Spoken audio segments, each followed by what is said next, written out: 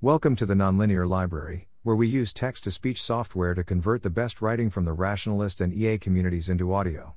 This is New Faunalytics Study for Advocates on the Impact of Diet and Different Animal Advocacy Tactics, published by JLRiedi on April 27, 2022 on the Effective Altruism Forum. This vital report shows the results of 2 studies in the United States with our ultimate goal to estimate how successful each advocacy type is across both the short and long term. The first was a retrospective survey that explored people's experiences with different advocacy types within the last 5 years and measured their current behaviors and attitudes, such as animal product consumption and speciesism. The second study was an experiment where we investigated whether advocacy caused behavioral and attitudinal changes. Read the full study here. Background. Many different approaches to advocacy exist within the animal protection movement, from talking to people you know about animal suffering, to sharing social media posts, to protesting in public spaces. Currently, we do not fully understand how these approaches affect people's behaviors, beliefs, and attitudes towards farmed animals, or even how common they are. As such, the ultimate goal of this project was to estimate the impact of 15 different forms of animal advocacy across both the short and long term. We conducted 2 studies in the US to address this topic as fully and accurately as possible. The first was a retrospective survey. It explored people's experiences with 15 different advocacy types within the last 5 years and measured their current behaviors and attitudes, such as animal product consumption and speciesism.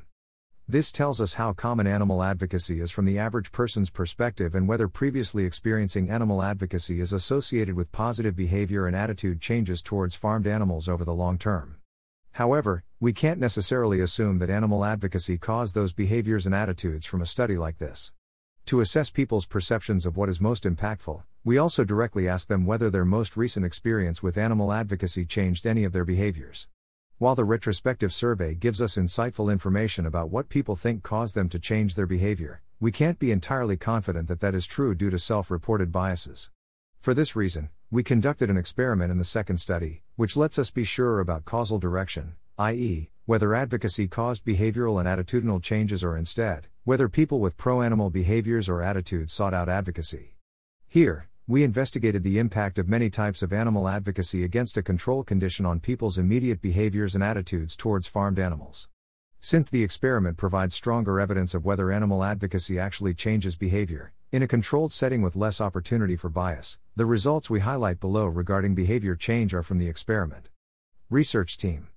We are grateful to many people for their support and assistance with this project. We would like to thank Faunalytics volunteers Jennifer St. Onge and Clara Sanchez, as well as former Faunalytics research scientist Tom Beggs for their work on the study design, and the many individuals and organizations who reviewed the study and provided feedback: the Beyond Carnism team, Daisy Freund and Melissa Thibault, ASPCA, Janosch Linkersdorfer, Humane League Labs, Megan Laurie, Greenbaum Foundation, and David Meyer, Food Systems Research Fund. Special thanks to Ande Reisman and MD Consulting for their insightful review and assistance with selected findings. We are also very thankful to the Greenbaum Foundation for funding this research. Finally, we thank all of our survey respondents for their time and effort. Conclusions. People's diets influence the effectiveness of animal advocacy. This study showed that, unfortunately, none of the 10 advocacy types we tested produced significant overall changes in animal product consumption, pledges, or rates of signing a welfare petition. However, some forms of advocacy were effective for some people. 2 advocacy types, social media posts and news articles, reduced animal product consumption compared to a control condition, but only if participants identified as meat avoiders, i.e., reducitarians, pescetarians, and vegetarians. But we also found protests to be less effective than the control condition in getting meat avoiders to sign a petition. We discussed the implications of these results in the overall conclusions section. Although meat eaters' behaviors weren't positively impacted by animal advocacy, their beliefs, support, and animal protection behavior intentions regarding farmed animals were positively influenced if they watched a graphic or non-graphic video, or if they read a news article or a leaflet. However, these effects didn't translate into behavior change for meat eaters, which suggests that animal advocacy is only effective for changing meat eaters' beliefs and intentions. This likely reflects the theory of change regarding animal product consumption, in which meat eaters are further from behavior change than meat avoiders, as discussed in the overall conclusions. People's diets influence their responses to animal advocacy, which then influences their behaviors. People's self-identified diet also predicted how they would react to animal advocacy, with meat eaters responding more negatively than meat avoiders. For instance, they found the advocacy more condescending and less engaging, and were more likely to be angry towards the advocates involved. Meat eaters also found animal advocacy to be less informative than meat avoiders. This is similar to recent work finding that a stronger commitment to meat eating is associated with a greater avoidance of information about farmed animal sentience. Leach et al., 2022. In sum, meat eaters appear to be less receptive to animal advocacy and/or animal welfare information than meat avoiders. Those responses to animal advocacy, anger, agreement, etc., also predicted some key behaviors. While it's important to note that none of the responses predicted animal product consumption, there was a clear pattern for diet pledge and petition. Negative responses like anger towards the advocate were associated with fewer pledges and petition signatures, while positive responses like finding the advocacy informative and engaging were associated with more pledges and petition signatures. This suggests that how individuals respond to animal advocacy is important for determining its effect on some behaviors, namely taking a diet pledge or signing a petition. While both of these behaviors are positive on the surface, we know that actual animal product consumption was unaffected, so the influence on diet pledge is less meaningful in that it didn't translate into real behavior.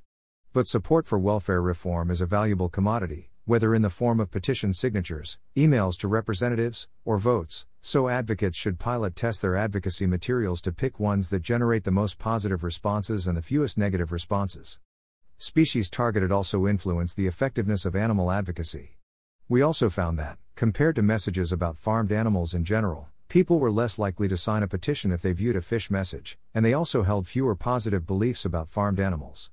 People also held fewer positive beliefs about farmed animals if they viewed a message about eggs. These results suggest that advocating for chickens and especially fishes may be more difficult in some ways than advocating for farmed animals more generally. Read the full study here. Thanks for listening. To help us out with the Nonlinear Library or to learn more, please visit nonlinear.org.